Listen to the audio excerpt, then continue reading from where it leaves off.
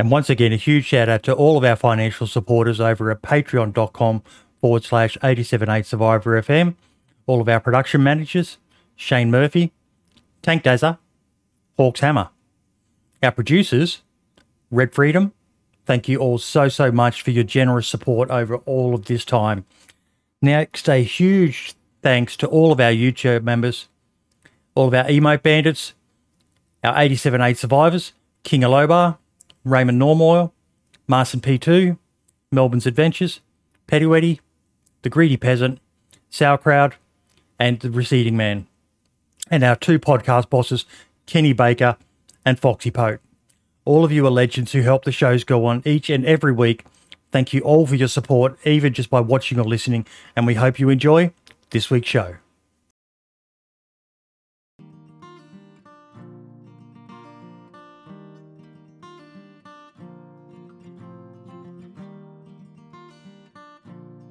And we are live in 5, 4, 3, 2, 1.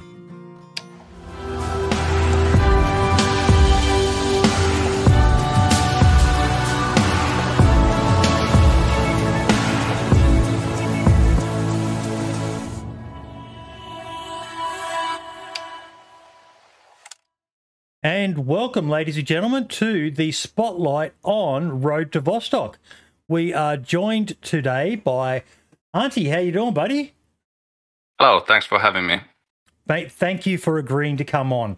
Now we've got 20-odd people in here. There's a lot of excitement about this game, mate. A lot of excitement. It's something very different to a lot of the games in this genre that we're seeing come out at the moment, this survival, post-apocalyptic sort of genre. Nearly everyone seems to be going for the multiplayer, and you're going for the single player, which, yeah, I know there's some people, like I run primarily a DayZ community, and some people were quite excited when they found out it was single player, and they're like, oh, no. But I admire you for bucking the trend and trying something different. But we're going to talk more about the game soon. I want to find out a bit more about you, because you're quite a fascinating person. You're going to have to translate the, I'm guessing that's finished comments there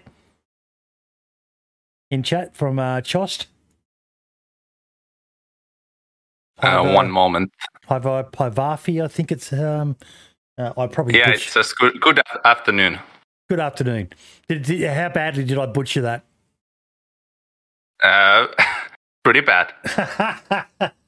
I actually found out not that long ago that I have some DNA from the Finland, Norway sort of region as well, which I had no idea I had in me. So that was quite interesting and fascinating. But yeah, so back to you, mate. Single person running a game. Wow. What got you into game development? Because some people are aware you've got a military background as well.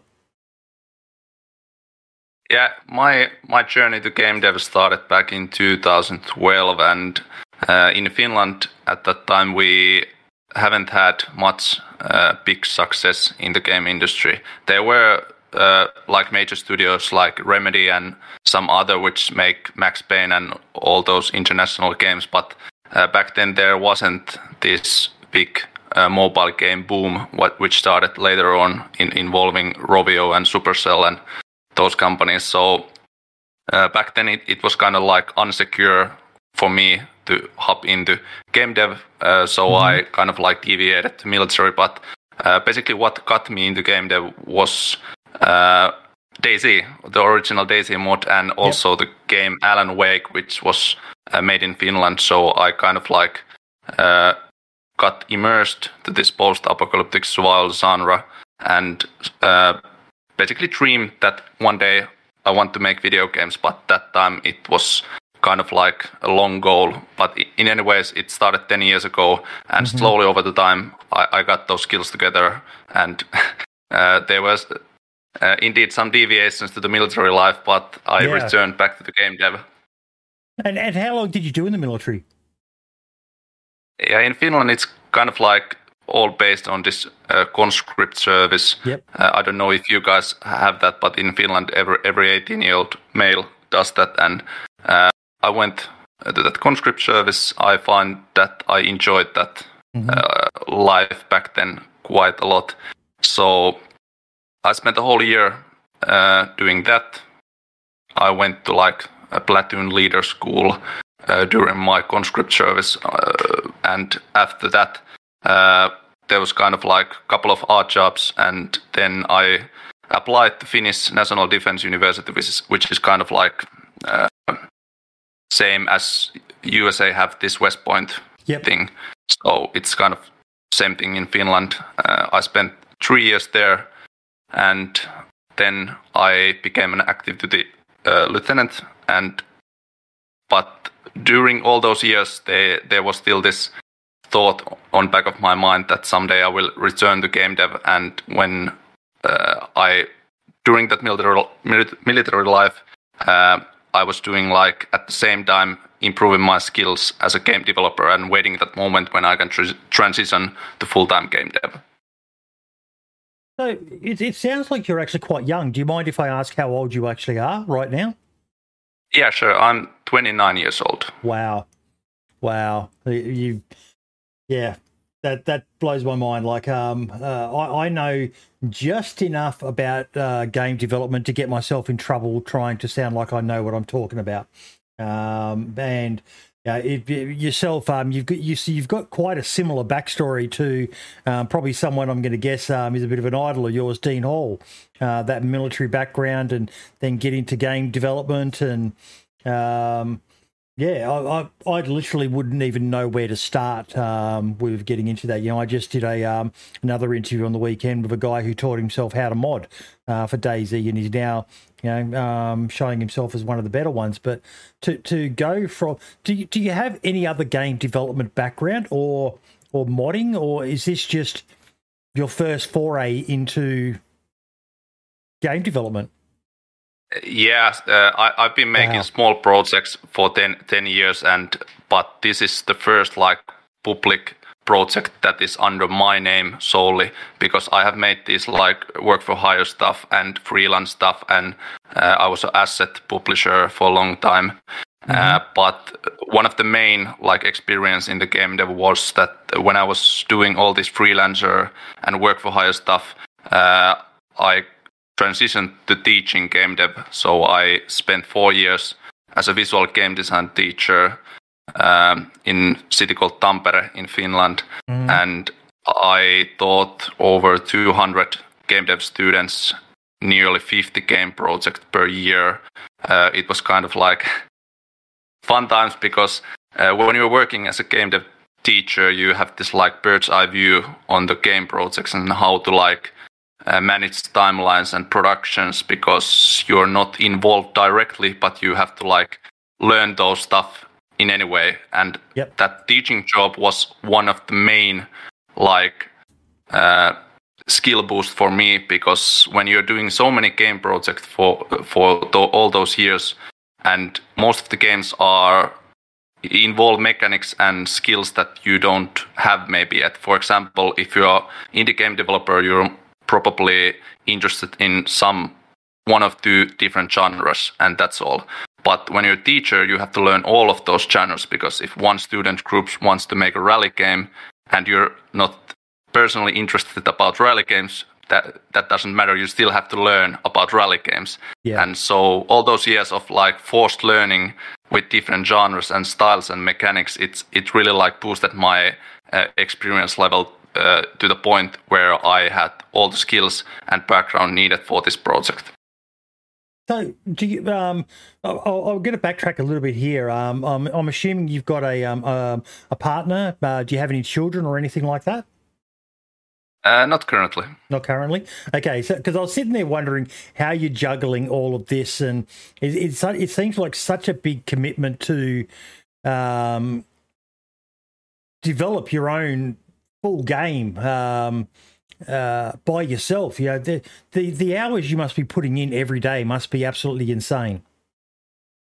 I wouldn't say insane, but it definitely requires huge commitment and discipline to like keep up with the production and progress. But I can honestly say that I have also like planned my life in a way that I can be totally selfish in that sense that I can spend that amount of time to this. So this project and pre-production of this game is also kind of like partly required me to plan my life in a way that I can manage these hours, because if I had all those responsibilities now, this project would be much harder to do. Do you have another job, or are you pretty much full-time focused on Road to Vostok now? I'm full-time. I transitioned. I quit my job as a game dev teacher back in last June, and I became a full-time developer. So this is a great time then, I think, to I'll put the links up again. But ladies and gentlemen, if you're interested in the game, one of the links that I just put up there is the Patreon, which would be a fantastic way for you to be able to continue to support what Auntie's doing here with Road to Vostok. I have signed up on behalf of the 87.8 community as well, as one of the patrons for it, because it's not like it's going to be a scam of any sort. We're just helping someone develop, and if we get a great game at the end of it, we've already got a working demo. Definitely consider checking out that Patreon. If I can bring it up, and we can. It looks like I've got a bad link in there. That's what the problem is. 1 second.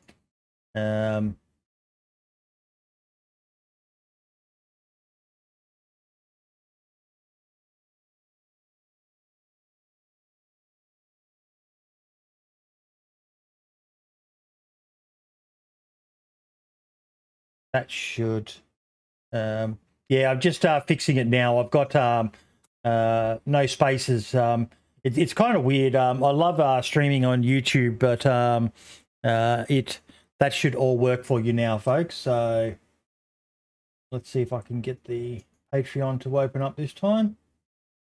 Nope, it still didn't work. My apologies, folks.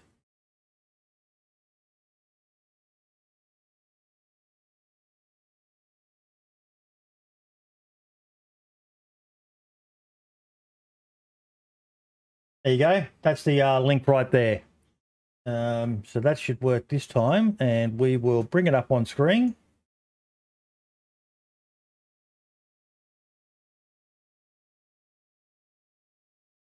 Patreon's a pretty good way to communicate, and one of the good things with the Road to Vostok is, unlike my own Patreon, Auntie's actually posting quite regularly on there, folks, and keeping those of us who are in the community up to date. Yeah, you can see there just 4 days ago did a post.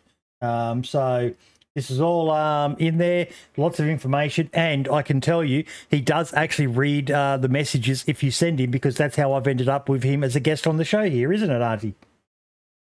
Yeah, and I think transparency is like one of the major factors for this kind of early access survival game genre. So Patreon is kind of like the biggest way to have that transparency. But in other social medias, if Patreon is not for you, that's totally fine. I'm planning to keep up with this transparency and show all the things behind the scenes. So no hiding in this project. Awesome. Okay, so hopefully that's all working now. The no, it still looks a mess. I'll have to have a look at that later, but we shall carry on. Okay, so what was the inspiration for Road to Vostok? You've got it's been described as elements of on the website itself. You do mention that it's got heavily inspired by Stalker. And yes, we will be doing questions beans, but we'll save those for a little bit later. If you do have a question around what Auntie and I are talking at the time, please post it.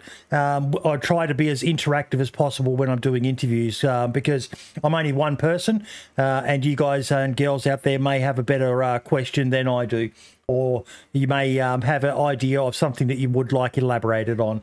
So yeah, so You've also in some of your dev blogs talked about your inspirations from DayZ, from other games. Just talk us through the development process from when you first started conceiving what you were going to go after. Yeah, sure. There's multiple perspectives for this, but I'm going to start with 10 years ago, with that time when I played really actively the DayZ mod. And I'm sure your audience, who are all DayZ fans, probably know that famous airfield, Northwest Airfield, back in the up north. And I always really loved that like gameplay loop, even though that wasn't like rooted in the lore or anything. It was just an airport on the map, but still there was this like dangerous journey mentality. When you started on the coast, you slowly looted and prepared for your journey up to the north to that airfield, which was like really high PvP zone and high risk, high reward in terms of loot.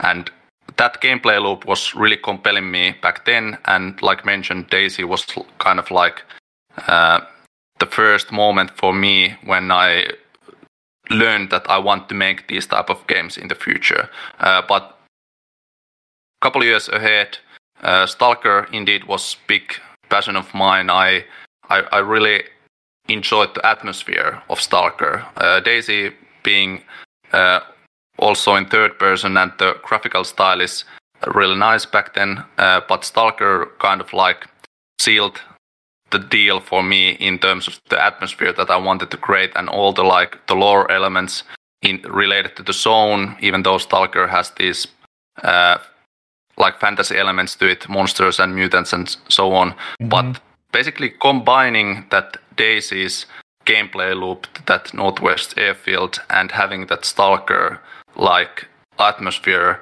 was really compelling to me. And then I kind of like mixed this mindset to place where I lived. I have been living most of my early years in a city called Hamina in Finland, which is about 30 kilometers from the border zone between Finland and Russia. And that border zone area has so many like cool nuances and history elements, and the environment there has really compelling locations for post-apocalyptic survival game. And then knowing that area and that road that leads to that border zone kind of like reminded me of that DayZ time when I thought the journey to the airfield. So that's basically the idea that started. I would say around 2014 was the first time I like really made notes about this idea and wrote to Vostok. But I wasn't ready to make this type of game back then, because it would have been a failure. I didn't have those skills yet. So I patiently waited all those years, almost 10 years, for this moment that I can start producing this game.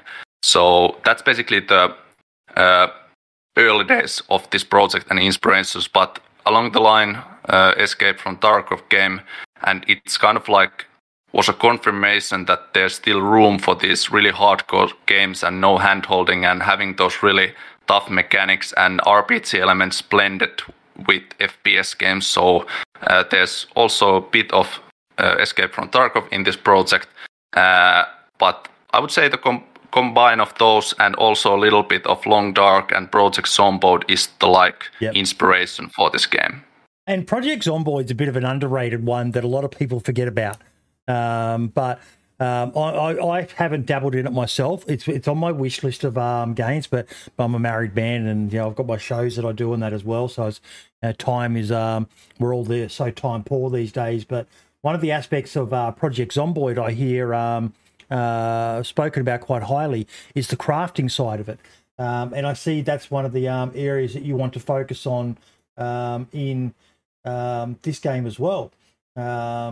You're probably meaning the looting system, meaning the containers, and Project Zomboid is definitely underrated or not appreciated as much as it should be, because I also think that Dean Hall and the original DayZ team was kind of inspired by some of the Project Zomboid elements. I have heard some interviews where they really appraised that game. So that's like, in terms of mechanics and gameplay loop, Project Zomboid is an awesome game, but unfortunately many people are let down by the isometric style and maybe the graphical style, but in terms of gameplay and mechanics, that game is totally awesome. So we've been looking at the website and some of the environment and that. But one of the questions I do have, and I apologise if it's been in a dev blog, but with the media, most of the images all seem to be obviously not in the winter. Is there going to be seasons in the game? Yes, I have actually posted on Twitter a couple winter pictures. There should be at least one.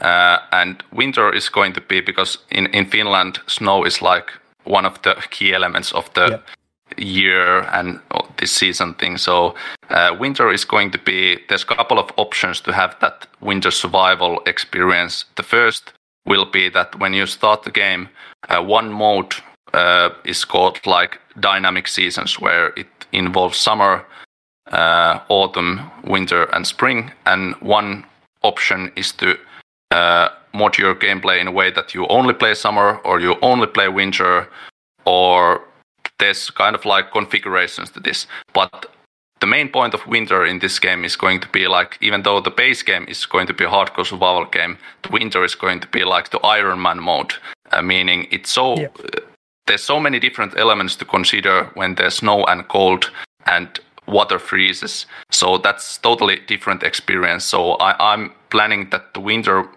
would be like deviation from the main gameplay, which is going to be most of the times the summer. But when you want to step few notches the difficulty, there's the winter survival mode for that. Now, just for those of you who are watching the stream, I do apologise. I live in Australia. My internet is third world, even though we are a first world country. But I'll just close that down. You can see the winter background there.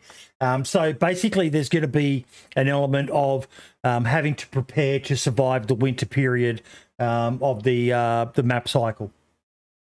Yes, that's one of the game modes, that like dynamic seasons where it changes. That has made me very, very happy because, that's like I said earlier on.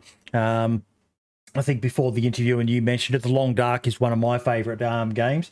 When I'm just not feeling that, wanting to get on and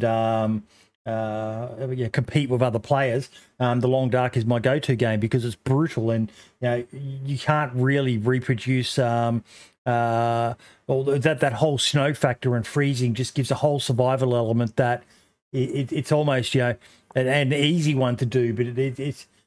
This looks absolutely amazing, and if anyone who knows about that sort of region up in Finland, Russia, and that, it gets brutally cold there, doesn't it? Yeah, it's. I would say like the maximum that I experience when there's a winter is like something minus 30 degrees sometimes. But in Finland and all these northern countries, the snow and winter is so key element to most times of the year. So. This game definitely needed that, and that winter survival experience is going to be pretty rough, because all things related to acquiring water and all those key survival resources, everything gets harder when there's snow and cold. Yep. Now, in the devlog, just trying to remember which episode it was, but you had that lovely graphic which explained the split between the two halves of the map, and that basically one half is going to be a safer zone, and the other half is going to be a more brutal zone. What's going to be the main challenges in the safer side of things for players before they do go and risk it all by going across into the more hardcore permadeath side? Yeah, basically the safe zone is called Area 05, and it's located on the Finland side of the border zone.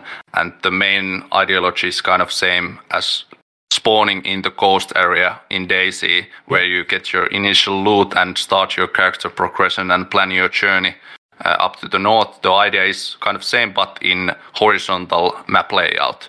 exactly. Whenever you go east, the game gets harder, the maps get difficult. But in Area 5, there's these shelters, and for a long time, I've been wanting to have that kind of survival game that really makes a realistic approach to shelters, because Scum and all these Deadside and most of the survival games focus on maybe these wooden shacks and sticks and stones, and not all games perhaps, but probably you know what I mean. So having like realistic abandoned buildings that you can like customize the interior and make them feel like your home is one big task that I want to get right, because even though Tarkov has that hideout, that really doesn't feel like your home. It's same for everyone, and there's not much customizability in terms of the looks.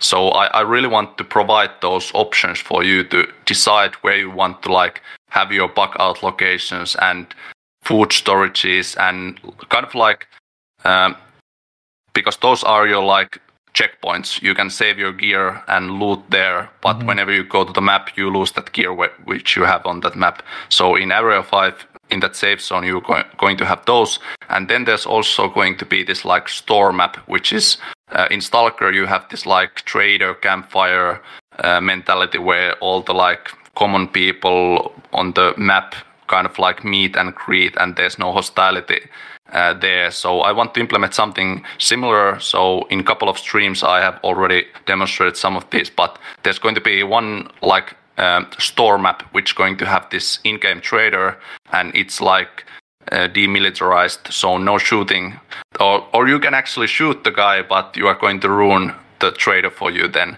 And there's all these supply lines. One map, for example, is called Highway. There's a supply truck that goes through that map to the store map, and if you ambush that supply truck, it's going to cut that supply line for the shop, so there's no specific items then there. And some of supplies come through water, some are airdropped, and basically that store map is like this common ground for the bandits and you, without having that like real fear of losing your gear, because it's kind of like same in Stalker, that like campfire mentality. So that's one key element on the Area 5 map. And then there's the border zone, which have these like crossing points, and those will have different gameplay mechanics. For example, some crossing point may have minefield, that's one option you can take. Some crossing point may have a broken bridge, which requires different types of skills. For example, some platforming or movement on top of that rusty broken bridge. Some crossing point might involve some kind of key lock mechanism. For example, there's a boat, but you need gasoline for that boat, or there's an option to smuggle you other side of the border if you have enough bartering items. And different crossing points have different gameplay mechanics, but whenever you cross that red dotted line that is showing on the screen, that's basically the main element of this game. Then there's going to be this like red skull icon on the left top of your screen, and if you die when you cross that border zone, you lose everything, absolutely everything, every save, every gear. And this is kind of like in Stalker, you are already inside the zone when you play the game, but in Road to Vostok, you are not inside the zone until you cross that border, and that Vostok area is basically the Stalker's zone. There's no fantasy elements, but the atmosphere is going to be totally different, the tension is going to be totally different, and I really want to provide that dangerous journey feeling when you cross that border. So the minute you cross that border, that is the death zone. Yeah. Okay, so just clarifying that, because Beans was asking that in chat there, because it's like almost that there's 3 zones, but yeah, so it's pretty much permadeath from this side, and you're safe and you can go back. So just to clarify, just to make it abundantly clear, you die in here, you lose everything you've got in your safe zones saved away in houses and that in Area 5, or does that still stay there? You lose absolutely everything. Okay. Whenever you die on those red maps, you lose all your progress. Yeah. But there's one caveat to this. In terms of customizing your gameplay, the base gameplay of Road to Vostok will have that permadeath.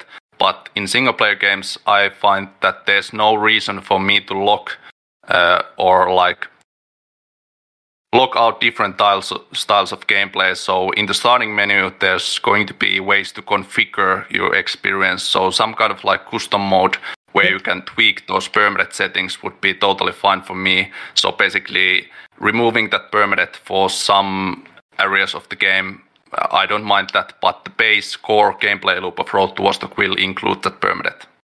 Okay, I like that. Let people play the way they want to, but I think I'll be definitely leaning towards the permadeath because it just adds that extra sense of you're risking everything by having a shot at the title when you go across into the main map. Now, you've mentioned AI players. Are there going to be AI in the way of bears, wolves, other things to be worried about? They are not going to be like really constant hazards for you, but I think in a game like this where the atmosphere is one key element, I think there should be something in the woods to be scared of. For example, if you are moving between maps in the night, I think there should be something that if you hear some stick cracking or wood thing on your back, because if there's nothing, there's no need for fear in those situations. So I want to implement something that can like trigger that fear element in the night, for example. But there's not going to be any fantasy elements, but there will be some wildlife that could be behind your back. Will they be in Area 5 as well, or just over in the Vostok zone? Let's just say that the wildlife gets more hostile or more scarier whenever you go east. So everything basically horizontally gets more scarier, more tense in the gameplay, more difficultly in the AI when you move towards the east. Now, there was something you talked about just recently with the element of, like you said quite clearly, that your initial focus is on single player. Once you've got that sorted, you're going to look at potential co-op, which is great because, sometimes you do want to be able to jump on and play a game with your mate. But one thing that you made a comment about that really intrigued me was you don't want to go into multiplayer, PvP players trying to kill other players, but you definitely want there to be a way that you can know that other players have been there. Is that something you can flesh out a bit more for us now, or is that still in development? You want to keep that under wraps until you've got more meat on the bones, so to speak?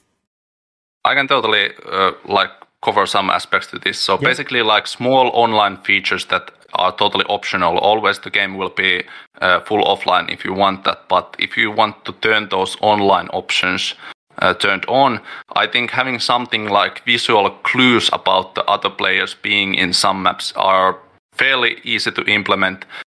For example, there could be like if there's like old wooden like wilderness camping somewhere in the woods, there could be like this journal on the table, and maybe some other player has written something on the journal, and if you come to that map, you can see what there has been, or some footprints on the ground, or maybe the decoration have been changed. For example, if the player has destroyed some doors or something. But I haven't fully designed all these features, but I already knew that implementing some of these visual elements of other players without actually having to see them yourself is totally doable for this project, and I think those will be implemented if I implement those co-op features. So after that might be the possible time for those.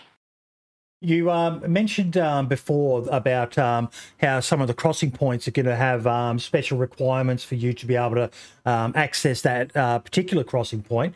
Hardwater Gaming in chat there has asked a good question. Will there be, and not we won't just limit it to contaminated zones, but will there be locations in the death zone that you're going to need to be very prepared for to be able to handle going into, such as, DayZ has its contamination zones where you need to have the all the NBC gear on. Have you got anything in mind like that you could talk about, or is that still being developed? Basically, I'm not wanting to like uncover the whole lore for this game, but there's a specific lore that relates what has happened in the border zone and what basically has caused this post-apocalyptic event, and it has involved all kinds of military activity, and basically the Vostok side of the map is going to be pretty rough in terms of visuals, and there's going to be all these destroyed buildings and burnt forest, and the like landscapes is totally different than Area 5, and in that zone there's going to be like different hazards for you. So one can be, for example, there was this contamination thing, so there might be that. There might be some radiation related things, because all those like bad things have happened near that zone, and that are reflected through gameplay when you go that zone. So some of the maps are not that easy to access. They will be open for you, but you are going to need specific gear for those maps before you go there. So it's all comes to this like preparing your journey, and that Vostok is kind of like I want to keep. Nowadays games are so accessible. There's all this information is available on the net. There's wikis and guides, and of course, if Road to Vostok becomes a big success, there will be those guides and wikis. But as long as I can, I'm planning to keep Vostok side of the games totally like blacked, meaning I don't want to show screenshots. I want to provide that unique experience when you first time go through there. This year there will be that public demo 2 in Q3, and there's going to be one more Vostok map available for that vertical slice. So I want to like preserve that experience without showing those actual map what they're going to look like. That having that like wow factor when you cross the border and you feel the music and all the tension rising and you see that skull icon and permanent.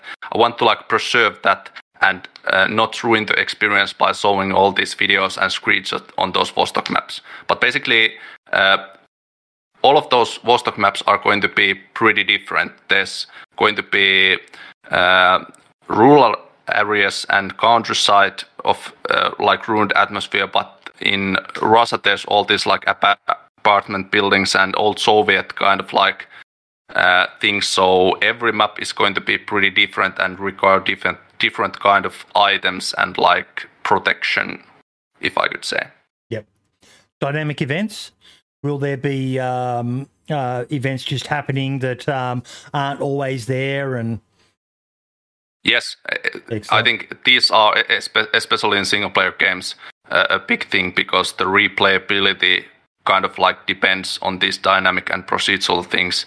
And for example, one dynamic event, every map is going to have different dynamic events, but in that public demo 1, it's kind of outdated already, but it's on Steam, there was this like jet flyby in that map, and that was one dynamic event that happens, and it's linked to the game world. For example, in the end game, if you can shut down that jet, if you, for example, acquire some like anti-aircraft things and you shut down that jet may crash into some maps to the east, and you can access that crash site.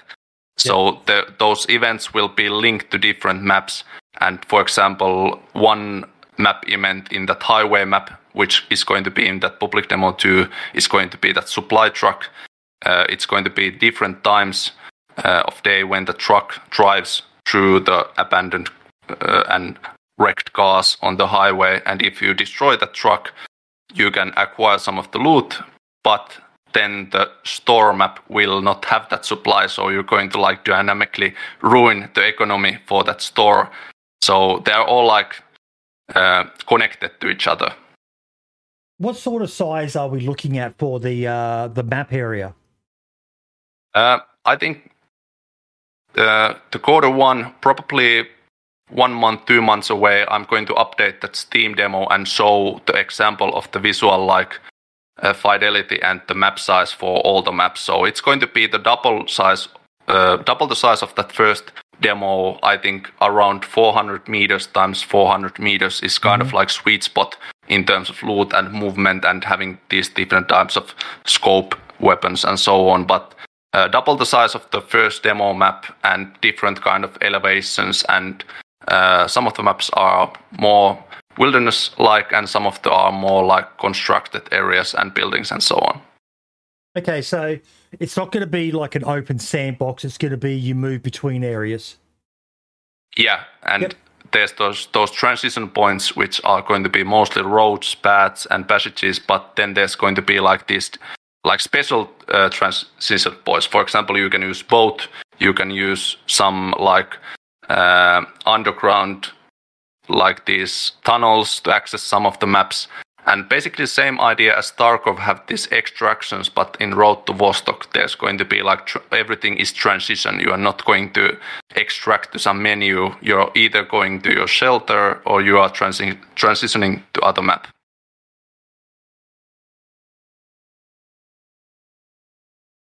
And just looking at the color coding here, so the further west you are, the safer it is. The closer you get to the border, the more dangerous it's going to be in each of those zones? Yep. Okay. And the AI is going to behave differently also. For example, in that border zone, there's these guarded outposts, and the AI dynamic, the AI system behaves more like I'm a guard, I must guard this position and not let anyone through. And when you go more west, there's more of this like scavenger and not that kill on sight mentality. And it's kind of like the AI becomes more like thoughtful and hardcore and defensive when you move towards the east. Yep. So Sploder Pie's just written in the chat there, so it's going to be kind of like Stalker. If you mean like in terms of like map Yes. design and kind of like Stalker Anomaly is pretty good example. If you take out the fantasy elements of Stalker Anomaly and then combine some Tarkov features and DayZ elements, I think that's quite a good comparison. With the crafting side of the game, now you've mentioned about being able to customize your base, so to speak. What other sort of crafting elements are you looking at for the game? Being crafting of weapons or crafting of shelters, crafting of tools? I think there's going to be all those things because this game is going. My goal is to like genuinely create the best hardcore survival game out there, and the best hardcore survival game out there needs all of these. And I started last month. I added the weapon attachment systems to the game. That's first iteration in terms of like crafting your weapons. But yes, there's going to be a pretty complex crafting system for all these like survival elements for the game, and you can even there's going to be pretty detailed crafting stuff also. For example, you can make your own like fishing stuff, like your lures, and so I'm not sure if that's the right word, but there's going to be crafting for many aspects of the game, and I don't want to implement that like common crafting thing, which is based on again sticks and rocks and these like really ancient crafting things. I want to have a realistic take on crafting, which involves like real items that we have in modern society, because I'm not sure that many of us would want to like have spears in a post-apocalyptic scenario and all those like pretty ancient craftable things. So there's going to be crafting all over the board, and there's going to be food-related crafting, there's going to be fishing-related crafting things, weapon-related, shelter-related, and all those things. Medical side of the game is another one that really fascinates me. It's one of the my big bugbears with DayZ in particular. Scum is probably at the other extreme of difficulty when it comes to the medical, whereas DayZ it's fairly basic. Where are you sitting at with the medical side of Road to Vostok? I would say I'm somewhere between Scum and DayZ. There's going to be pretty extensive medical system in terms of conditions. For example, basic conditions are like bleeding, fracture, rupture, and all those things. But I'm going to have this like linked system, which is based on minor and major conditions. For example, if you get a small cut, you have a minor bleeding. But then if you don't do anything that cut, it might get a minor infection. And then if you don't do anything about the minor infection, it might turn into major infection. And those may trigger other medical conditions. And the idea is to you have to learn to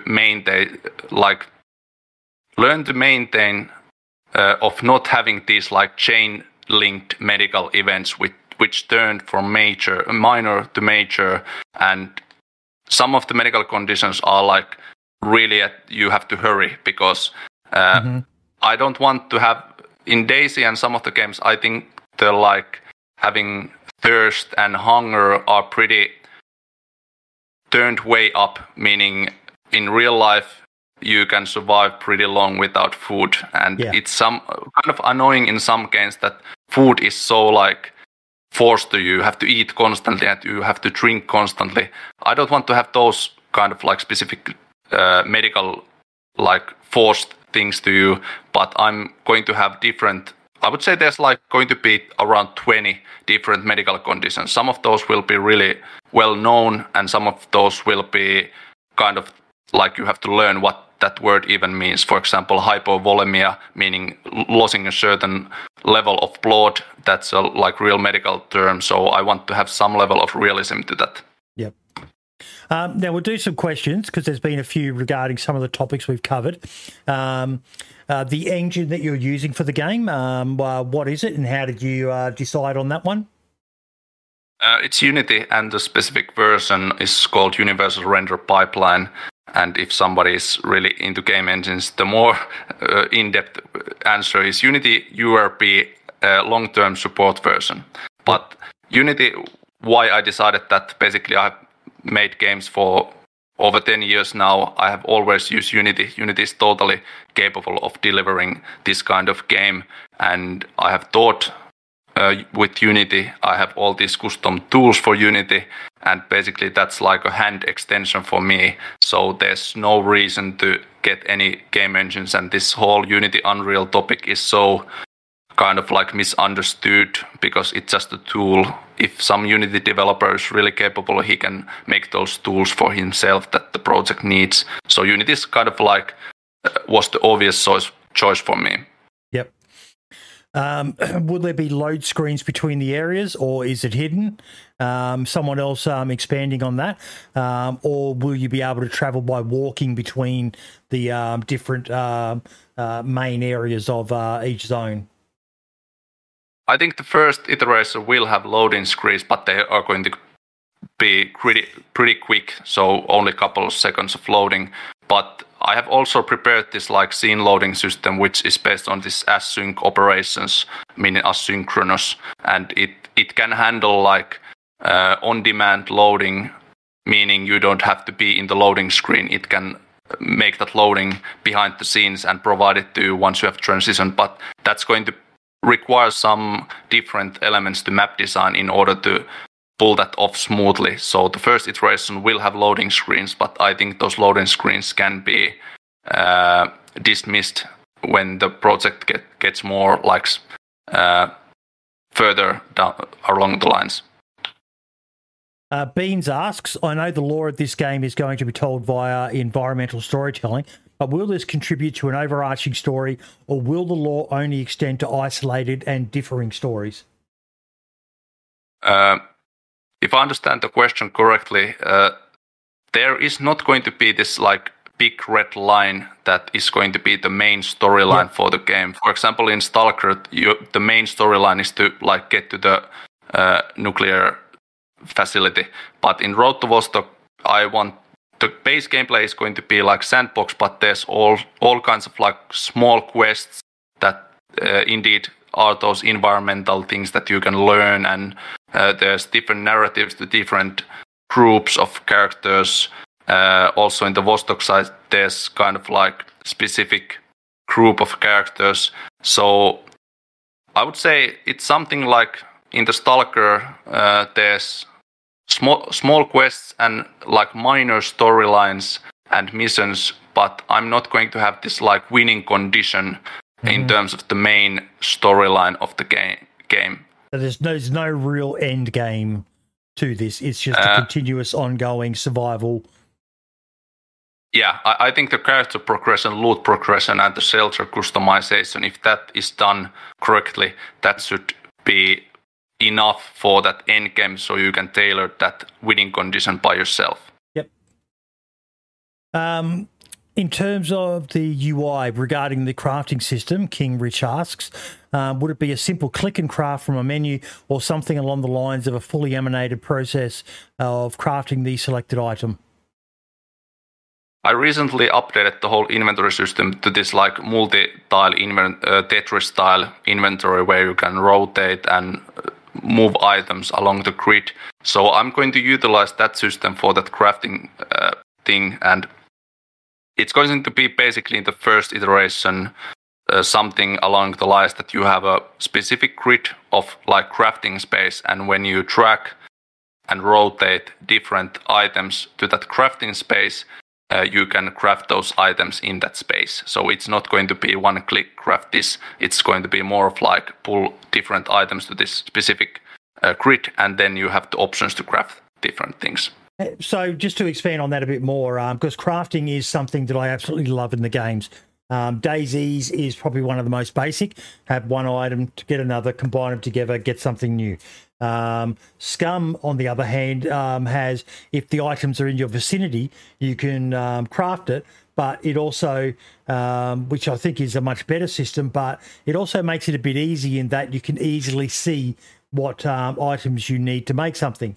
How is it going to work with Road to Vostok? Is it going to be quite intuitive, or are we going to be able to, one of the good things with DayZ is, especially when you first start the game, once you know the game, you really, there's no challenge to the crafting anymore, because you know pretty much what everything does. Combine a stick and a rag and you get a splint. And is this going to be a lot of experimentation? What happens if I drag this on? Oh, wow, that does that. That sort of thing is what I mean.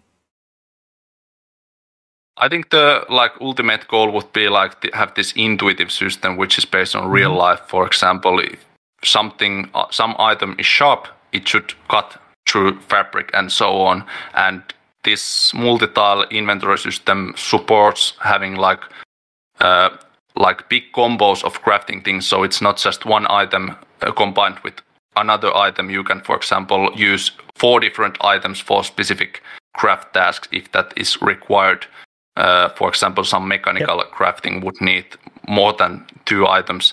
But basically, if you want to know, in the game dev world, these are called like recipes, and each crafting recipe it's basically totally modular. You can just drag and drop different item combinations, and the output it's that craftable item. And there's no limit, in my system at least, for how many items you have to use in specific. But in terms of intuition for crafting, that's going to need a big item database, because if you have only like small number of items in the game, then the intuition kind of breaks because you don't have enough items for that intuitive gameplay. So I think it's going to take for a while before this project get to the state where I can say that use your intuition. But before that, I think more simpler approach. More basic crafting recipes are needed before I have that large item database. Yep. And it's still early days, and I imagine you'll be taking a bit of inspiration from how the community reacts to that sort of stuff. So that's really good to hear.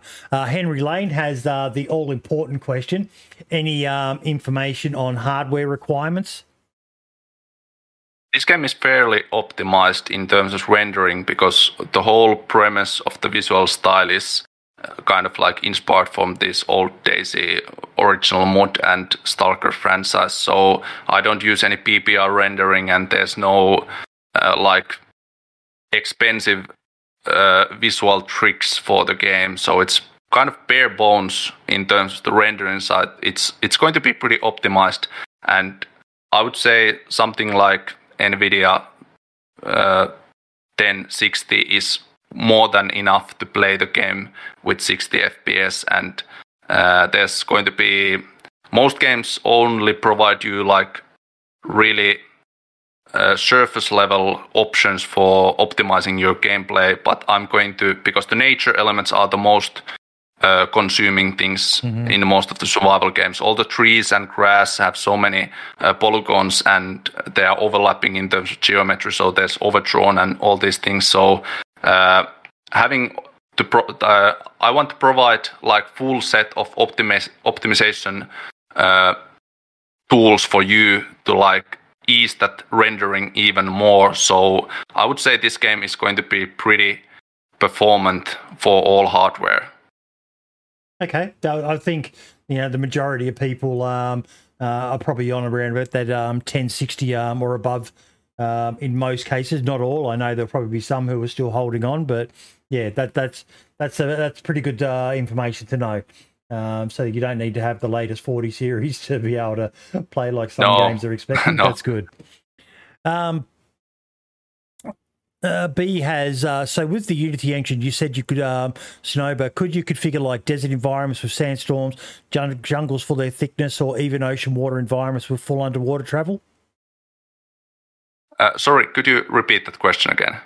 So with the Unity engine, you said you could snow, but could you configure like desert environments with sandstorms? Basically, I'm guessing the origin of the question is: are you thinking beyond Road to Vostok to creating similar games in different bio areas? Okay, I get it now. So Road to Vostok is basically, in game industry, I'm going to take a kind of like long way to answer this, if that's on mind. But in game industry, games are like made in cycles. Each studio basically have this pre-production, production, post-production, and then most of the studios continue to another game. Yep. And the original game gets pretty abandoned and desolated. Road to Vostok is not going to have any of that. I have already named my company to Road to Vostok. I'm not going anywhere. I have no interest of making any other games, any other biomes, because if I want to make the best hardcore survival game out there, I have to have that discipline and mentality that I'm going to stick with this thing. Because most of these games, they have huge potential, but that potential is never reached. And survival genre has definitely suffered, had this mentality, unfortunately. There have been so many games that have shown that potential, but in the long run, they have been abandoned or the promise hasn't been filled.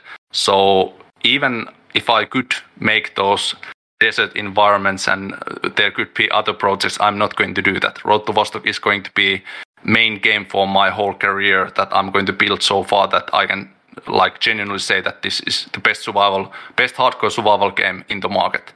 And that requires me to like stick with this project. But in terms of like development tools, I have all these custom-made tools for this game, all these nature spawners and terrain systems which support snow and different like projections, whether it's sand, snow, dust, and all those things. So basically, I could do those, but I'm not going to because the environments are based in real-life abandoned locations, and there's no deserts or sandstorms or jungles. Okay, no, I respect that. That's good. But in terms of water and underwater, I actually implemented those last month, so you can now go to the water and dive and you lose oxygen, and all those are implemented now. And I imagine that's going to be very risky because I imagine the water up there is absolutely freezing pretty much all year round. So, yeah, I would say swim at your own risk. There was a question, are there going to be different versions of the game? And I asked No Hack IP Band for an explanation on that. And what he was talking about was maybe a deluxe edition or a standard edition. And if so, what will be the differences between the different versions of the game we can purchase when it's full release? I'm going to keep things really simple and straightforward. There's only going to be two types of like packages you can buy. There's the base version, you get everything, and there's the supporter version, which is a little bit expensive, but you get the same stuff, but you can support me with a little higher price point if you want. Maybe I add like some original soundtrack, but there's not going to be any DLCs, microtransactions, nothing that like affects the base price point. And I'm pretty confident that there's not going to be any changes to this, and this is kind of been my main thing from the get-go that there's the pricing model and monetization is pretty totally straightforward and transparent. There's no like hidden agendas to this. So if you buy Road to Vostok, you get Road to Vostok, and that's it. Look, I applaud you for the no microtransactions. I think 99% of gamers have had it up to here with bloody microtransactions. As for DLCs, I would ask you, and chat, feel free to roast me if you want, but I would ask you not to rule it out, because you just never know what is going to be the financial situation in 5 years from now, and you may need to do a DLC to continue to get funding to continue supporting the game. So yeah, a DLC, if done right, I think everyone can get behind. Microtransactions, EA and all those other companies, they can stick them where they are, where the sun doesn't shine. But yeah, don't rule out a good DLC, because you may need to, and we may want you to. So yeah, but I really appreciate the fact that you're just making a game that doesn't require us to buy a season pass or special skins and all the rest of it, because there's just too much of that. Yeah, I think you're winning over most of the people in chat with your opinion on that. Yeah, I think there's no other way of doing this than this way. And in terms of DLCs, this is all tied to like financial planning of the production, and because I'm doing like 99% of the things totally by myself. For example, I can give some specific examples. For example, yesterday I was doing new character arm models for the game, and I needed some like jacket sleeve textures for the game. So I went to the local flea market. I bought the like 50-cent jacket. I used scissors and cut the like sleeve part of it. I photographed with my smartphone and added to the game. And this whole like one new asset cost me 50 cents. And all this production is all about controlling that burn rate. And because I have done all of these things by myself, the burn rate of Road to Vostok is super low compared to like having a real team behind this. And if you have a real team, and I'm not saying that I'm not going to have freelancers and so on in the future, but if I would have fancy offices and big budget production, then I wouldn't be so confident about the DLC thing, because now I can know that if this game succeeds in commercially, there's no like real expenses for me in terms of like I need to make this much in order to compensate all this like financial efforts for this game. So it's a like this decision to do these things by myself isn't for my ego or something. It's also for these reasons that the burn rate is so low that I can manage this project in a long run without having those microtransactions or paid DLCs or anything. Okay. That was kind of like confusing explanation, but hopefully you understand what I meant. No, that does. I have a personal question. Is this man going to feature in an Easter egg somewhere in the game? Who man? I've just shared the screen. So if you click on who I'm streaming, but Simo Haya, the White Death. I'm actually not seeing the. Okay. Now you mean yes. Simo Häyhä. Yes. Not because this game is realistic. So I'm unfortunately he can't be in the current lore of the game, but maybe there's some legacy or heritage of him. So yeah, that's like an Easter egg of some sort. I think it'd be a crying shame for a Finnish ex-military person designing a game set in Finland not to have an Easter egg honouring probably the most famous Finnish soldier of all time that I can think of. Yeah, one main thing for this like nationality things is that even though this game takes place in Finnish-Russian border zone and all the places are based in real life abandoned locations, I don't want to like force you to these like shoes that you are now this Finnish protagonist or something, and you have to like play as a Finnish character. I want this game to be totally open to any countries that you play in, and I don't want to force this narrative to you that you are in this different nation and you play this character. There's going to be lots of Finnish things and lots of Russian things, but I'm not going to force those things to you. Look, DayZ's done that pretty well. Not many people, when they're playing DayZ, immediately think that they're Cherno-Russian in any way, shape, or form. They're just a survivor who somehow ended up there. So that's not. I don't think that's anything that most people would be worried about either way. Do you have any indication of how much you're looking at for the cost of the game so far? Zada asks. Yeah, the base early access version, these are totally transparent numbers, and they are also on the website. It's going to be $10 for the early access, and the supporter version will be $20 for the early access. Same game, you get exactly the same thing. And for the full release, the base price will be $20, and the supporter version will be $30 or $40. Yep. But $10 for the early access, $20 for the full release. And no other transactions on top of that. That sounds very reasonable. Sploded Pie does say that, and again, I actually agree with Sploded Pie. A DLC for a cosmetics pack could be nice, or other extra content. I've always never really had an issue with if it's purely cosmetic and it doesn't change, the actual gameplay too much. But again, being a single player game, I don't think that's as big of an issue as it is with multiplayers. But if needed, that could be a great way to enable us to provide support down the line for the project. I must say one thing related to DLCs. DLCs is basically like self-life extensions to games, and these are related to projects that are like in cycles. Before the studios head to more other projects, they might do these DLCs, but like mentioned, I'm not going to go anywhere, so there's no reason for me to use this word DLC, because they are just updates for me. I'm going to update and patch the game until it's the best hardcore survival game on the market. So there's not going to be DLCs in Road to Vostok. They are going to be just updates towards that goal, which is the best hardcore survival game. Beans asks how many languages are going to be available on launch. It's actually a question that I haven't considered that much. I have had lots of emails related to localizations and languages, but I answered this that it depends if there's some help in terms of I don't have to do these things by myself.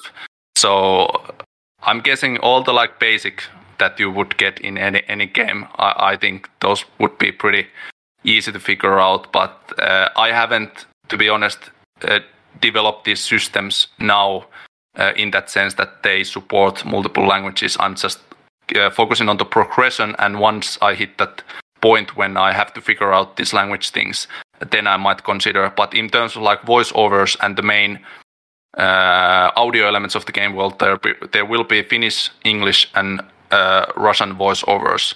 Yep. But in terms of text and UI, I think supporting as much of languages as possible, if there's help, is totally doable.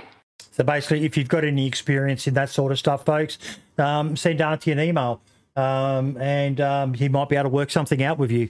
But yeah, that's great. B asks, and this is a good question, how in-depth are the gun attachment systems going to be? So basically on one extreme, you've got, the gun porn of Escape from Tarkov, where they go into, basically the type of screws you're using to hold the weapon together. And then you've got the more conservative like DayZ or PUBG, where it's a simple click and drag system. I would say it's, again, between DayZ and Tarkov, and these things will be implemented in layers. So, for example, in order to keep with this progression that I have currently, I'm doing things in an iterative way. The first iteration is pretty simple. You can only change the optics, the muzzle, and the magazine, and it's now implemented to the game.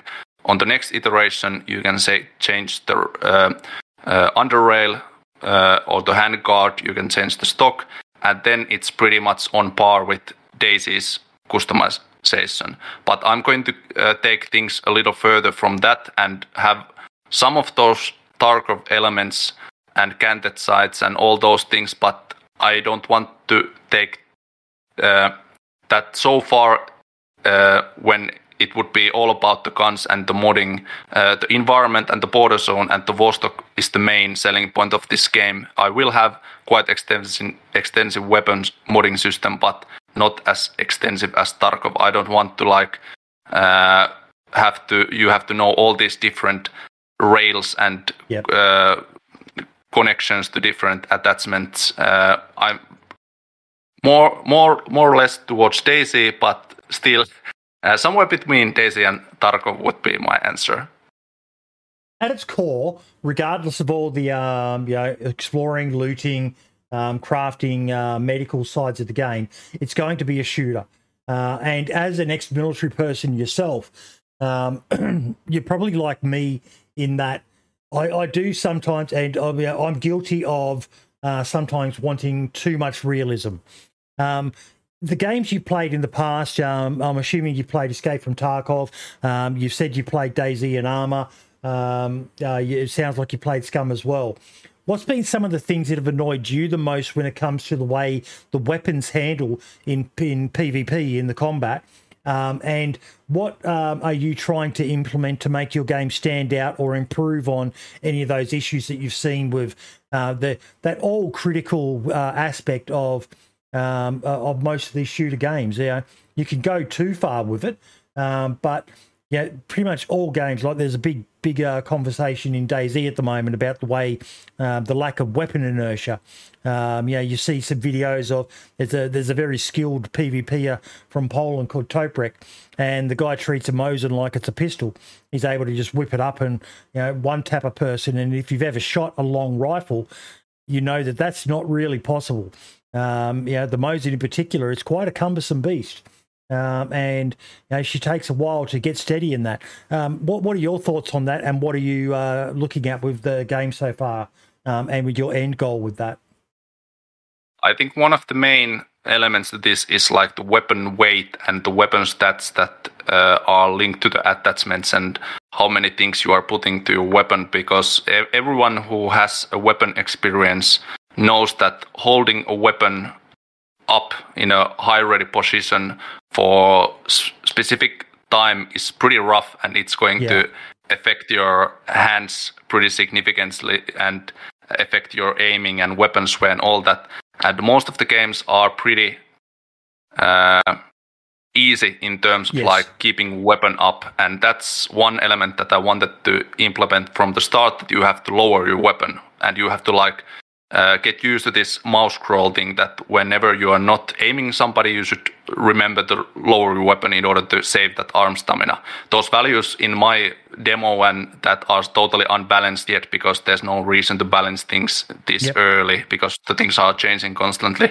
But I think the weapon weight and the inertia is definitely something that I can get to pretty realistic levels. And in terms of my background and knowledge about weapons, I'm totally honestly, I have mentioned that I don't know all these things yet. For example, in my military background, I have only used like AK variants and these Eastern types of weapons. I don't have that much experience with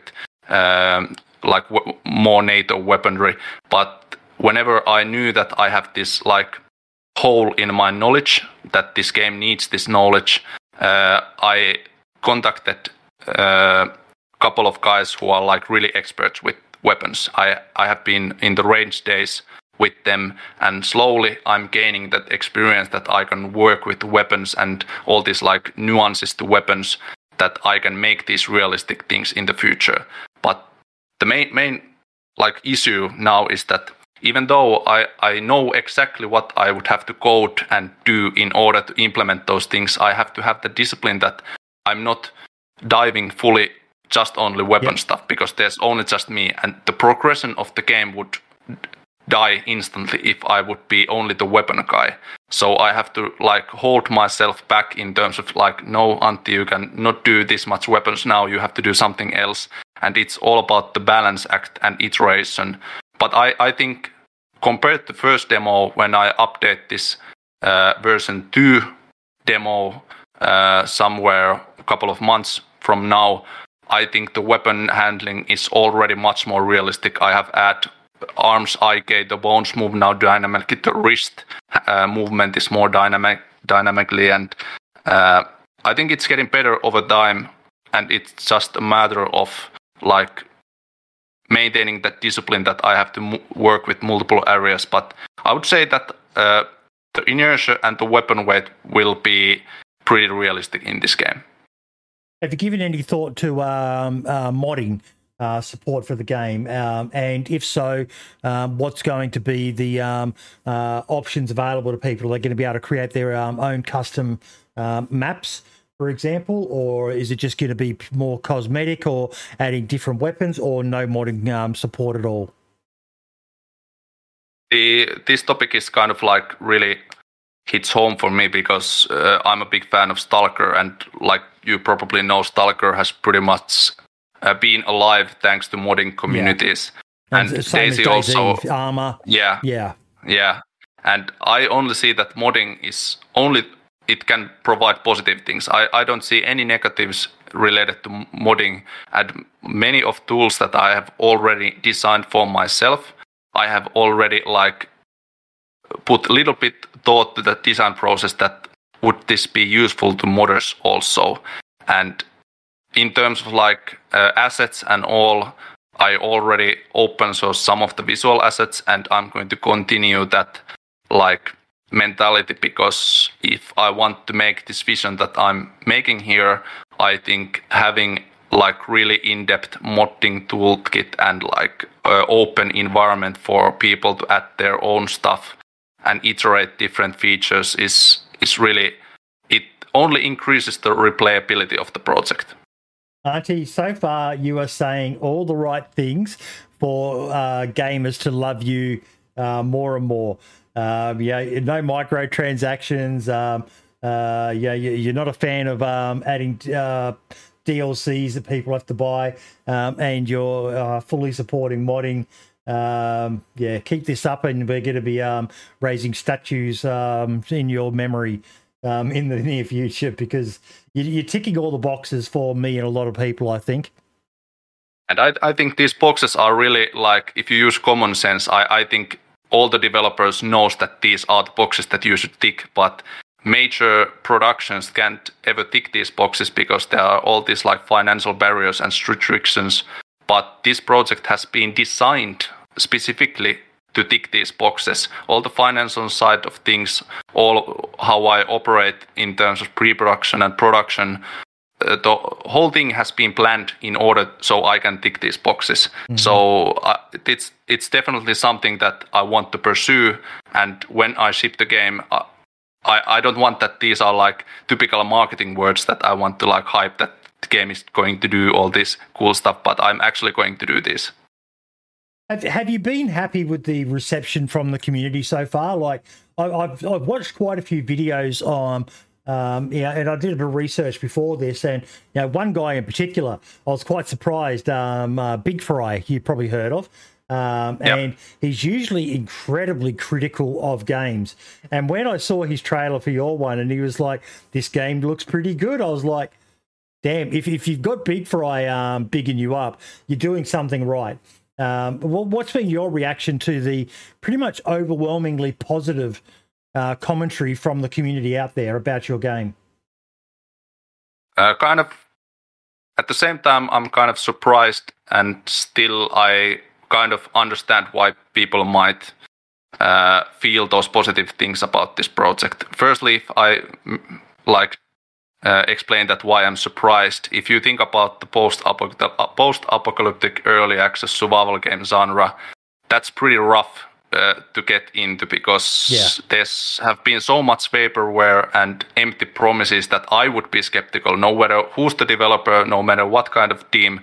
I have been burned so many times and the rug has been pulled under me, so I would be extremely cautious about any games. And I can even say this to my project. When I first released the first devlog, I would be skeptical, especially if there's one guy doing it. Can he do the thing that most of the guys don't have the skills to do? So I totally get if somebody is really skeptical about this, and how I want to like handle this skepticism is through those public demos, which are going to be totally free. Everything is totally transparent, and I'm not going to ask any money until the game is at that stage that I can like genuinely say that this is worth the price and this has fulfilled the promises that I have said. Until that, I'm not going to ask any money. And if you want to support me, there's the Patreon, but there's no other incentives than that. But in terms of the support, it has been totally awesome. The subscribers and the following has been kind of mind-blowing, and I have had some actually issues at some point because even though I have this military background, I have never had the experience of this publicity before. And it's kind of like you have to learn different skills in order to handle this. For example, my email has totally kind of like ruined my productivity in some cases. If you have hundreds of emails per day, you have to learn the tools in order to handle that inbox. And in terms of like handling different comments, because if you have the knowledge and the skill, you would like to counter and argue with somebody, but you have to like step back and know that this is not the fight you want to get into. And I'm more of a guy that want to like instead of talking and arguing, I want to show and like experience it yourself and like speak through the project. But the support has been great, and it's definitely a motivational factor, and it's awesome that there are people who are interested in this type of game. You did explain to me in the conversation we had leading up to this one, but probably on that topic, a good segue into, I asked if you have a Discord. Would you like to tell everyone why you don't have a Discord set up yet? Yeah, sure. Having a Discord might be something that would affect my productivity in the sense that it might be a distraction, and also in that sense that I haven't never managed a Discord that hosts probably thousands of people. So I am not even aware of what kind of distractions that would bring to me. So I'm kind of like weighing the plus and the like positives and negatives. And currently the project is progressing so well, and all the things are showing like positive numbers, and it's going well. So it's basically the question is, why would I want to risk that? Yeah. What do I gain by having this big Discord? I understand that Discord is like the home for the community, but as long as there's just me, that community there's a risk that it would affect the development in a negative way. Yep. In terms of production speed. Yeah, totally understand. I think there'd be a lot of people who'd be willing to put their hand up to help you manage one, but I totally understand your reluctance to get into one, especially at this early stage when you've got more important things to be worried about with the the development of the game, getting it ready for release. And I also think that having Discord would be ideal in that point of the project when there's a lot of gameplay stuff to discuss about. So one demo on the Steam isn't enough to like hold these like ongoing discussions about the game and content creation, but after that public demo 2 or near towards the early access, then there's a lot of more gameplay available and content to discuss about. So I think the timeline is it's not now good for the Discord. I like what Beans just wrote in chat there. Don't start a Discord, you will lose your sanity. Unfortunately, Beans, he already has a Twitter, so like most of us, he's probably losing his sanity just being on Twitter. But yeah, No Hack IP Ban asks, how heavy in the gore is the gore in the game? Can you shoot body parts off, or is it? Yeah. I would say it's pretty toned down in sense of like it's not going to be a horror game or not like super violent game, but there's going to be all the basic elements, the blood decals, and I think one like core element is the best way for these type of games is some kind of like good animation and ragdoll system that really displays the like suffering when you get shot. And I think that's more compelling in a realistic survival game than having like dismemberment and all these like pretty rough core elements. I much rather have really on point ragdoll system and animation system for specific hitboxes and really nailing that shooting experience that feels. It sounds kind of weird when we are talking in this context, but satisfying when you shot somebody in the video game. That's a specific skill set that you need to acquire for the developer to make that satisfaction shooting experience. And I think I'm going to prioritize that over making those core elements. I apologize if I've missed it, but is there going to be soft skills in the game that you get better at, or is it pretty much going to be basically like what Scum has with the soft skills that as you do something you start to get better and better at it, or is it going to be more like DayZ where no, there's no soft skills, it just depends on your personal skill as a player? This is actually one topic that I'm still kind of, it's on the design board, but because at the first I kind of like levitated towards the, I would say, Project Zomboid kind of thing that you have to like, you have weaponry skills, melee skills and survival skills and all those different kind of like slots which can have points and you can acquire more skills. But then when I have worked for this game for now nearly 2 years, I have actually now kind of like moved towards that the skills should be like in-game, meaning the recoil skills should be that the actual skill is to like learning to counter balance that recoil with your mouse, not just some arbitrary number skill. Yeah. And I think this type of game, the only skill that I'm already kind of like locked into is one that is related to trading and bartering, which is that StoreMap is going to have that in-game trader, and there's going to be some skills to that. But other than that, I'm currently not into making different weapon points or something like that. I want to implement the features that are more like gameplay skills than some numbers. Okay, that's good. Beans asks, from what I've seen, No Minuteman was just saying, if everything is going according to your plan, don't change it. The game is more important. Don't worry about Discord or other distractions. So, yeah, and I said I totally agree. Beans asks, from what I've seen of the AI, the basics are really impressive. But when you get the time, will you add more advanced features like Ready or Not, with surrendering, taking cover, suppressing fire, etc.? On that, I want to add to it because it was something I was thinking about before. When you were talking about the combat and the ragdoll system, what if you injure the AI? Will they potentially offer to surrender, or will there be a vocal? You'll hear them screaming in pain or anything like that, and can you, offer them the chance to, if you surrender? Is there going to be any dialogue like that with the hostile AI? Yes, definitely. And exactly those things that you mentioned, those suffering and getting hurt and all this different kind of ragdoll stuff is definitely on the line. But in terms of like AI systems and the brain of the AI, I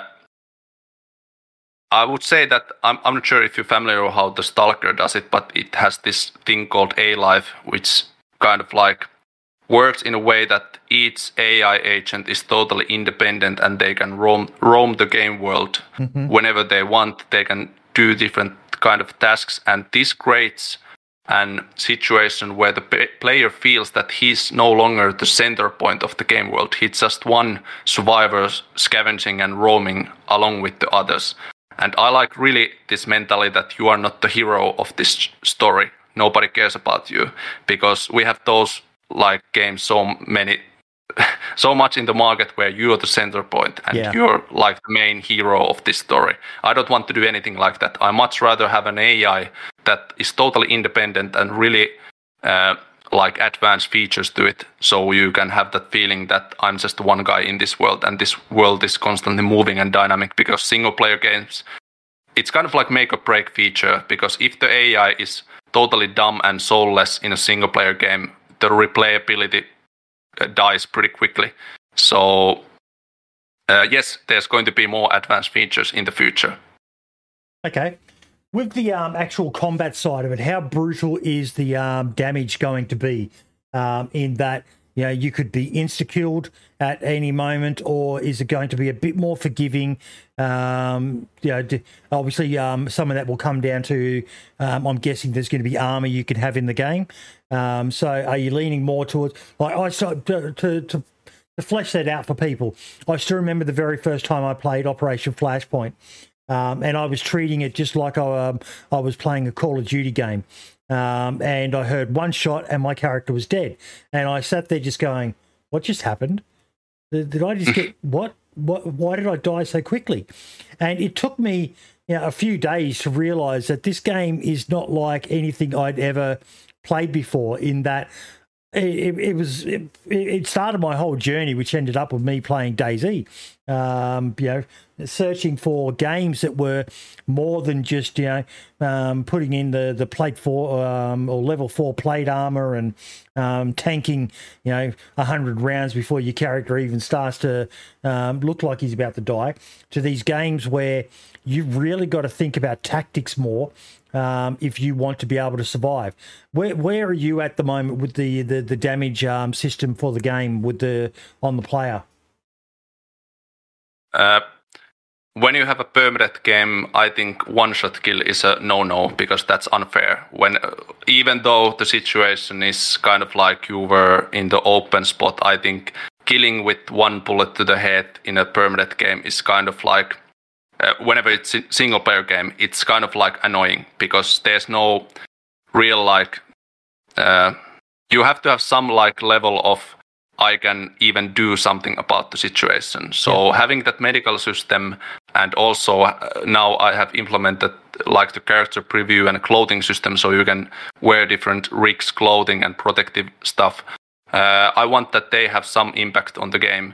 But in terms of how many bullets can you consume before you die, I'm going to keep that pretty realistic, and more of a so that if you get shot, I want that it has an impact for your total character. The movement should be kind of you might have some adrenaline rush, so you may not see those effects immediately, so you can sprint to hide or something, because I think even Tarkov, which is really realistic, does this kind of silly, to be honest, because most of games, if you get shot, your stamina is kind of drained and you're paralyzed. But in real life, if you get shot to some non-critical part of your body, you may actually even notice it at first, because you're such an adrenaline rush and there's all these elements. That's why soldiers sometimes have to check for each other if there's holes and something, because one shot shouldn't paralyze you totally if you have body armor. So I'm going to keep this kind of it's effective you in multiple areas, but they are long-term effects which can have the chain link stuff, I mentioned with the medical system. You have minor and major medical conditions, but in terms of if you get shot multiple times, that's pretty much game over then. So not anything arcadey like Call of Duty or something. Yep. Pretty realistic, but not immediately paralyzing stuff. I think because it's an AI enemy as well, if you were talking about player versus player, I really have no issue with it, because it comes down to how good of a player you are versus another human player. But when you're dealing with AI, I do agree and support with your decision there. Negeded asks, what about ballistics and bullet penetration, shooting through planks, sheet metal, thin walls, difference between calibers, etc.? Have you given any thought to that? Yes, I have actually shown some bullet penetration clips already in some of my videos, and that system is totally ready, but I disabled it because there's so much new assets coming each month and different parameters with weapons, so it's constantly trying to balance that stuff with the new features. So I disabled it, those ballistic stuff for a while, and once the game is in a state that there's not that much changing in every month in terms of environments, then I apply those ballistics back, so I don't have to run with that system constantly. But yes, there's going to be all these it's going to affect the voice of the impact shock, the particle effect will be different, the penetration amount will be different, all those things will be in the game. Beans asks, how devastating will suppression be?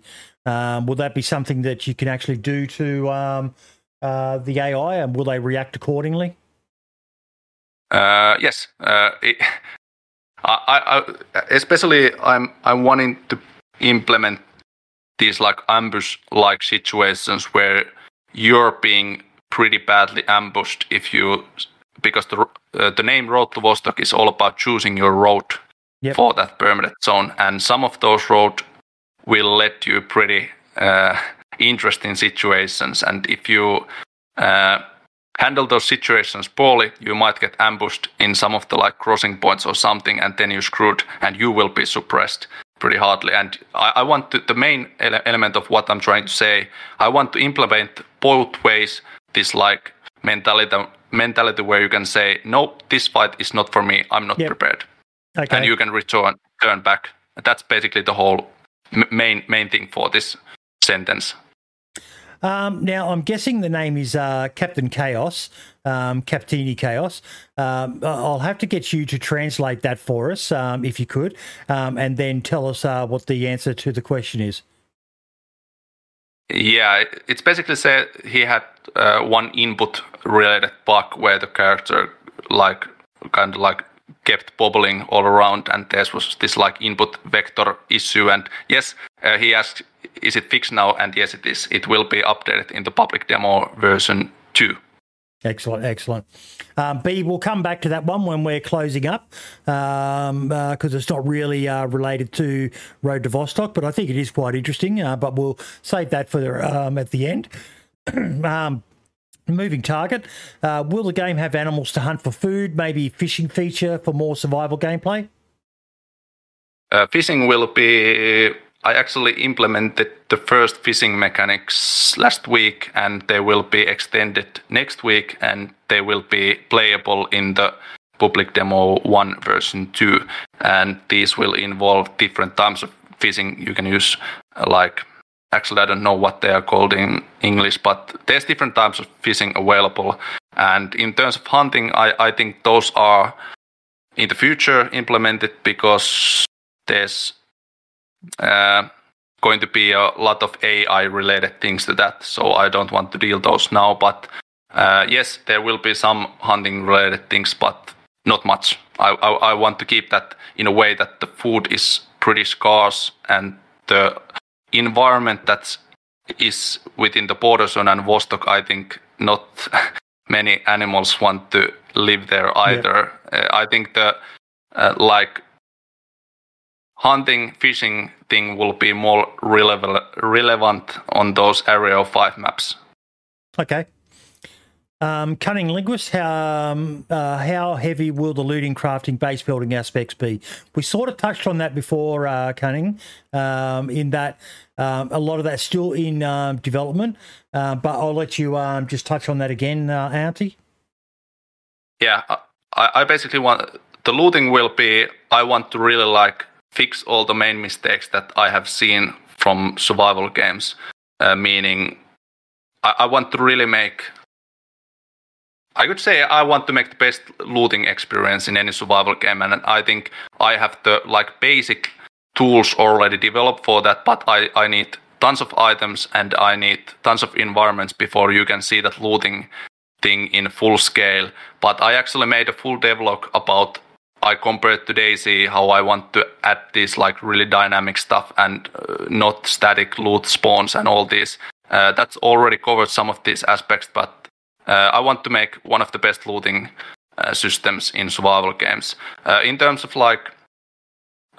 base building, I would say that the goal is to have a system that you can say that this is my home, that you can customize really some place or environment and decorate it so it feels like I live here. Most of the games only provide these wooden shacks and static concrete blocks, so they are not really your home. I want to, in Road to Vostok, that you can really customize your shelter in a realistic manner. Look, I am I really suck at PvP. I used to be okay, but as I'm getting older, I'm losing the edge. But one thing I take great pride in is being the best damn base bitch that any group can have. And I love to have a nice base. I love to have it organised and good covered shelters, whatever else I can build. So the more on that side of things, the happier I'm going to be. And I'm sure there's other people like me, but yeah, I will cry when I die in the red zone and lose everything and have to start all over again. But that's just more motivation to get back in and start again, because I love bases. I really enjoy having a nice base to go back to after you've been out on a scavenge run and all the rest of it. But yeah, that's great. And I think one sub feature also that really complements this system is that I have already implemented this container system, which is based on that anything in the game world that looks like it can hold stuff is lootable. And on top of this, there's this item placement system that I think is really, really important for survival games, because when you have these shelters, in Road to Vostok, you can actually place your items whenever you want. Same as in Long Dark, you can rotate your weapons, put them on the table. You can really do this prepper thing. You can have different kind of medical items lined up in different tables, and you can have these weapon walls if you want, and all this customization in order to feel that this is my shelter. Will there be a kind of cleaning mechanics? Because I know in Metro, when you get in mud and dirt and stuff, clean it off with chemicals. Is this going to be something like that? So I'm guessing you're talking more about a hygiene sort of thing there, B. Is that something that your players going to have to be aware of, their personal hygiene? Will that affect their medical status at all? Yes. There's going to be conditions to different things. There are going to be consumable-based conditions. There's going to be weapon-related conditions. And there's all this medical stuff that are linked to these things. And yes, you have to keep some things clean in order to avoid those chain link events on your medical system. And also in weapons, even though the question wasn't about weapons, I'm going to have kind of similar system like in Stalker Anomaly, where you have different weapon conditions and you have to maintain those. And I think there's a way to make this in a way that it's not, it doesn't feel like a chore, but it still kind of fits well in the game loop, and it's not annoying, because badly implemented weapon conditions is really annoying if the weapon jams totally unrealistically and there's no way for you to handle it, and it's totally randomized. So I'm going to implement some sort of condition system to most of the game items. That's awesome. I like that. Beans is asking, will you be able to point shoot? Yes, you can actually do it already. It was implemented 2 weeks ago. Excellent. That answers that one. Halil Braho, pardon me. Will there be a game mechanic where guns can break or get stuck during the fight, maybe maintaining them, cleaning the guns, changing the damaged parts? Now, I'll elaborate on that one a bit. One of the frustrations I have with DayZ is pretty much there's only one jam. One of the things I love about Scum is there's a variety of ways that your weapon can fail on you. And is that something you're looking at, or are you going to keep it a bit more simplistic?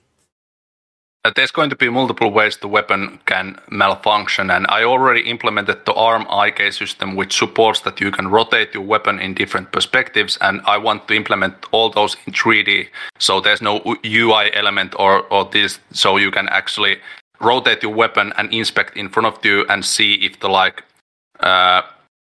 slide is jammed, there's a cartridge jammed in there, or there's different kind of magazine related, I don't know how to say it in English, but different kind of malfunctions that could be inspected in 3D.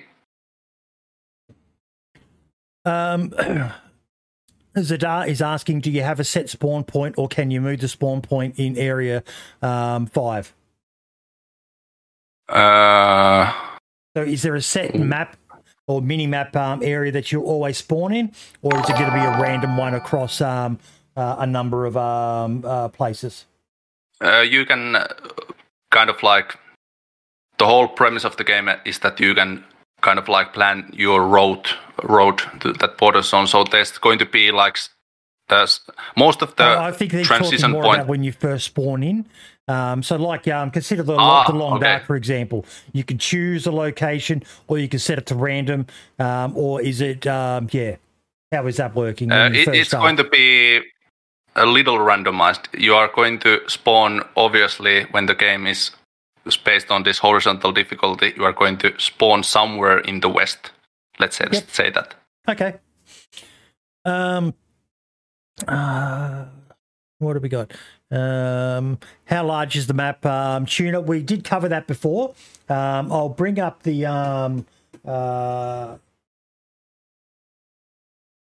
there we go. What Beans is saying, the map is sectioned off, so it's not a sandbox like say DayZ or Scum.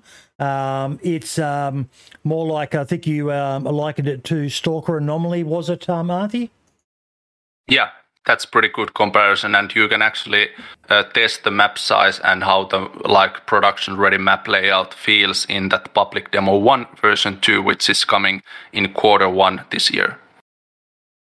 And basically what you'll do is you'll just sort of fast travel between the different sections. Is that correct? Yes. Yep. It's there will be some special transitions which involve some vehicles. For example, you can take the boat and you actually have to drive that boat through different ocean areas or something. But most of the transition points will be like in Stalker. Yep. There we go. I think we have caught up on everything.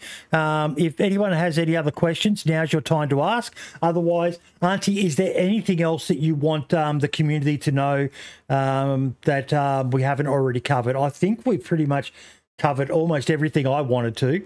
What about yourself? Was there anything you really wanted to get out there to everyone? Not specifically. There was some great questions.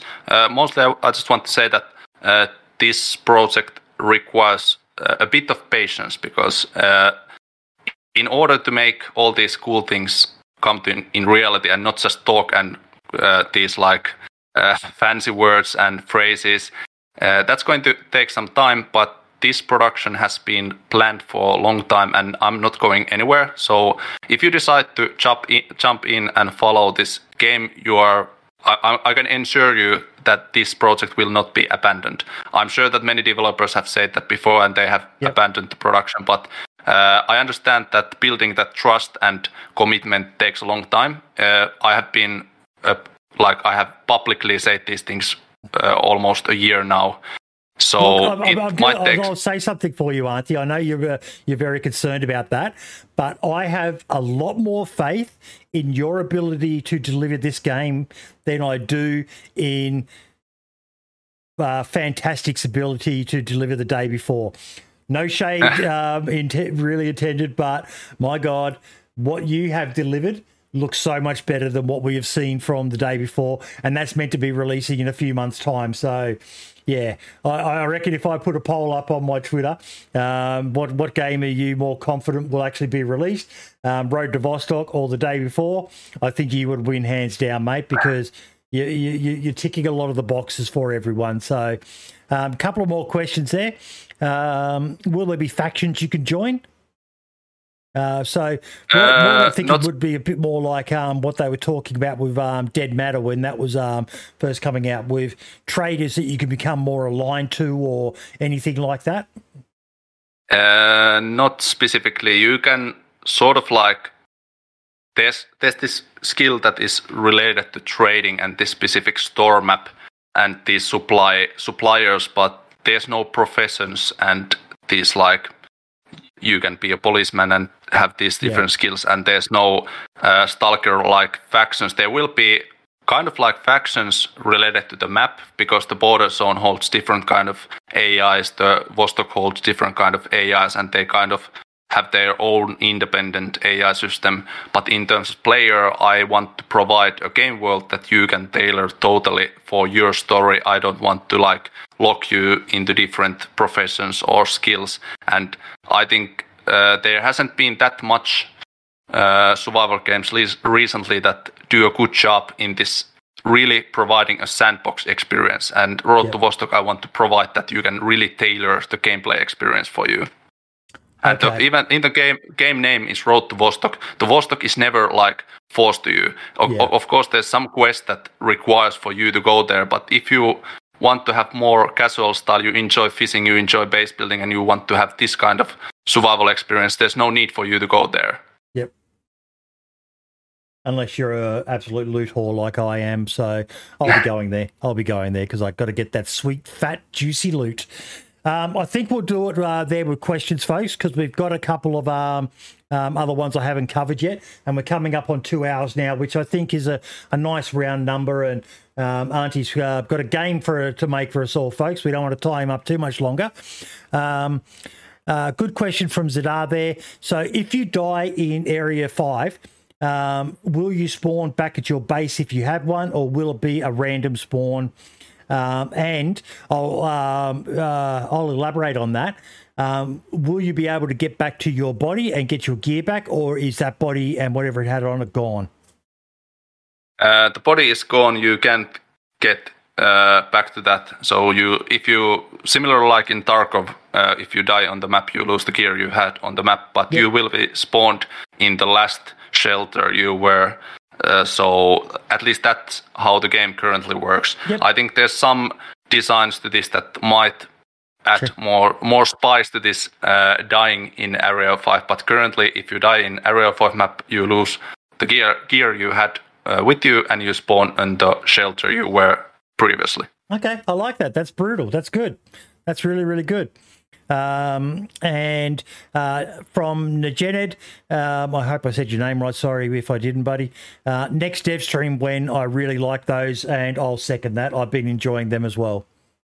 I think next week would be kind of ideal. I have been on this development holiday where I decided, I'm not sure if you have followed my Twitter, but I basically posted last month that I didn't do any content creation for last 2 months pretty much. Yep. And I basically made this holiday where I can focus totally on the development, and there's no distractions and content creation, and it has been really paying off in terms of progression.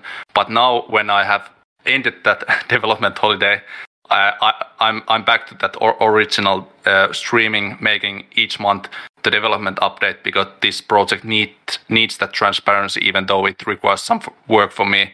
But I'm getting used to that streaming mindset more and more, and it's easy way for me to answer questions and show some development stuff. So I think next week would be next time for the stream. Awesome. And I think Beans sums up how a lot of us are feeling.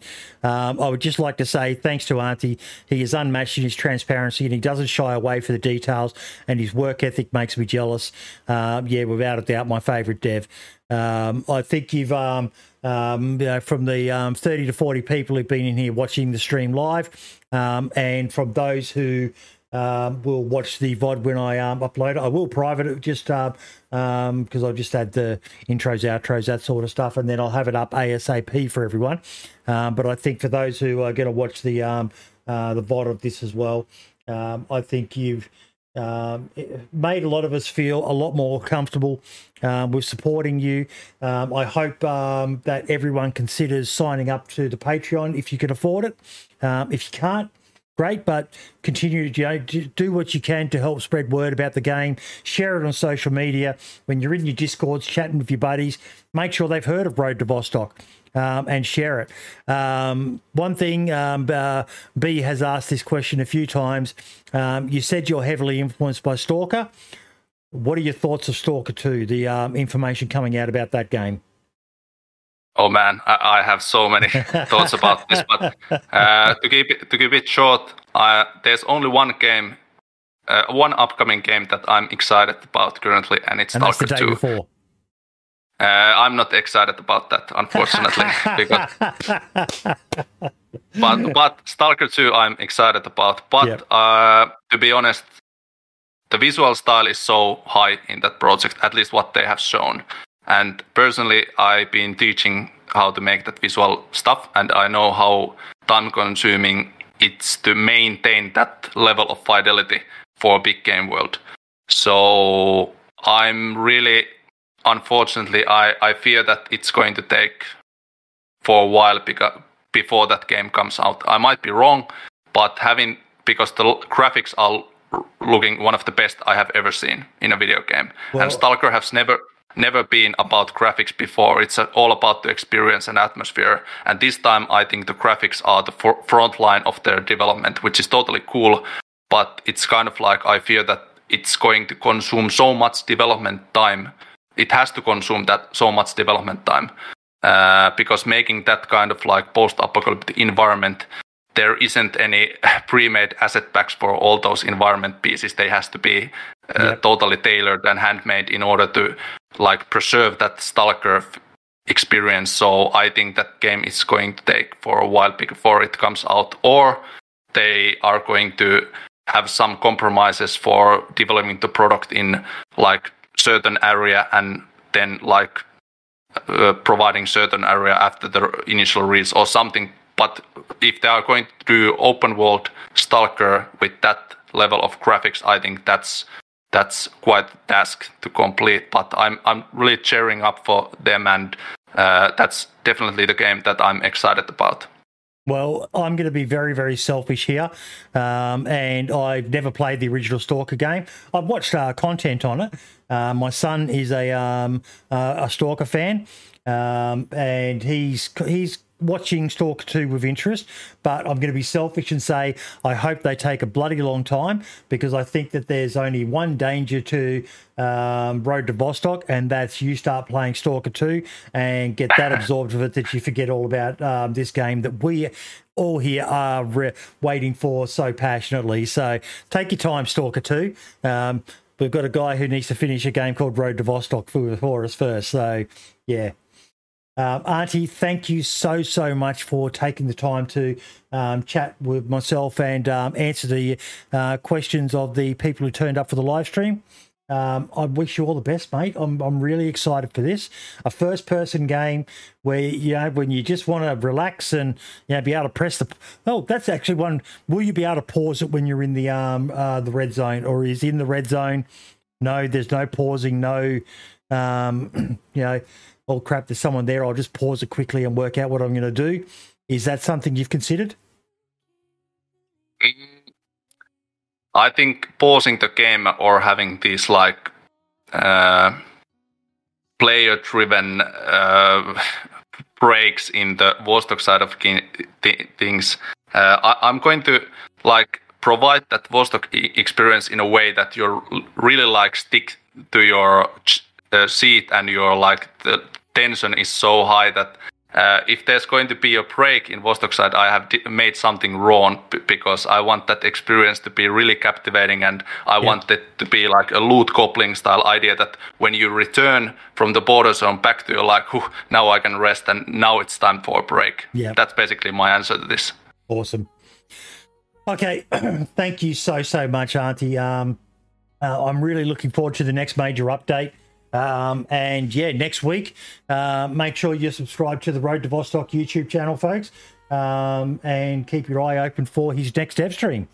You've been releasing a lot of info, and like Bean said, everyone's appreciating your transparency and honesty with how you're developing your game, mate. I'm very excited for it, and I wish you nothing but the best. And don't forget to sign up to the Patreon if you can afford it, folks. Okay, thanks for having me. All the best, and we will see you next time. I'm doing another interview this weekend with a variety streamer called Rixler T. I'll have some information coming out on the channel about it, but yeah, all the best, everyone.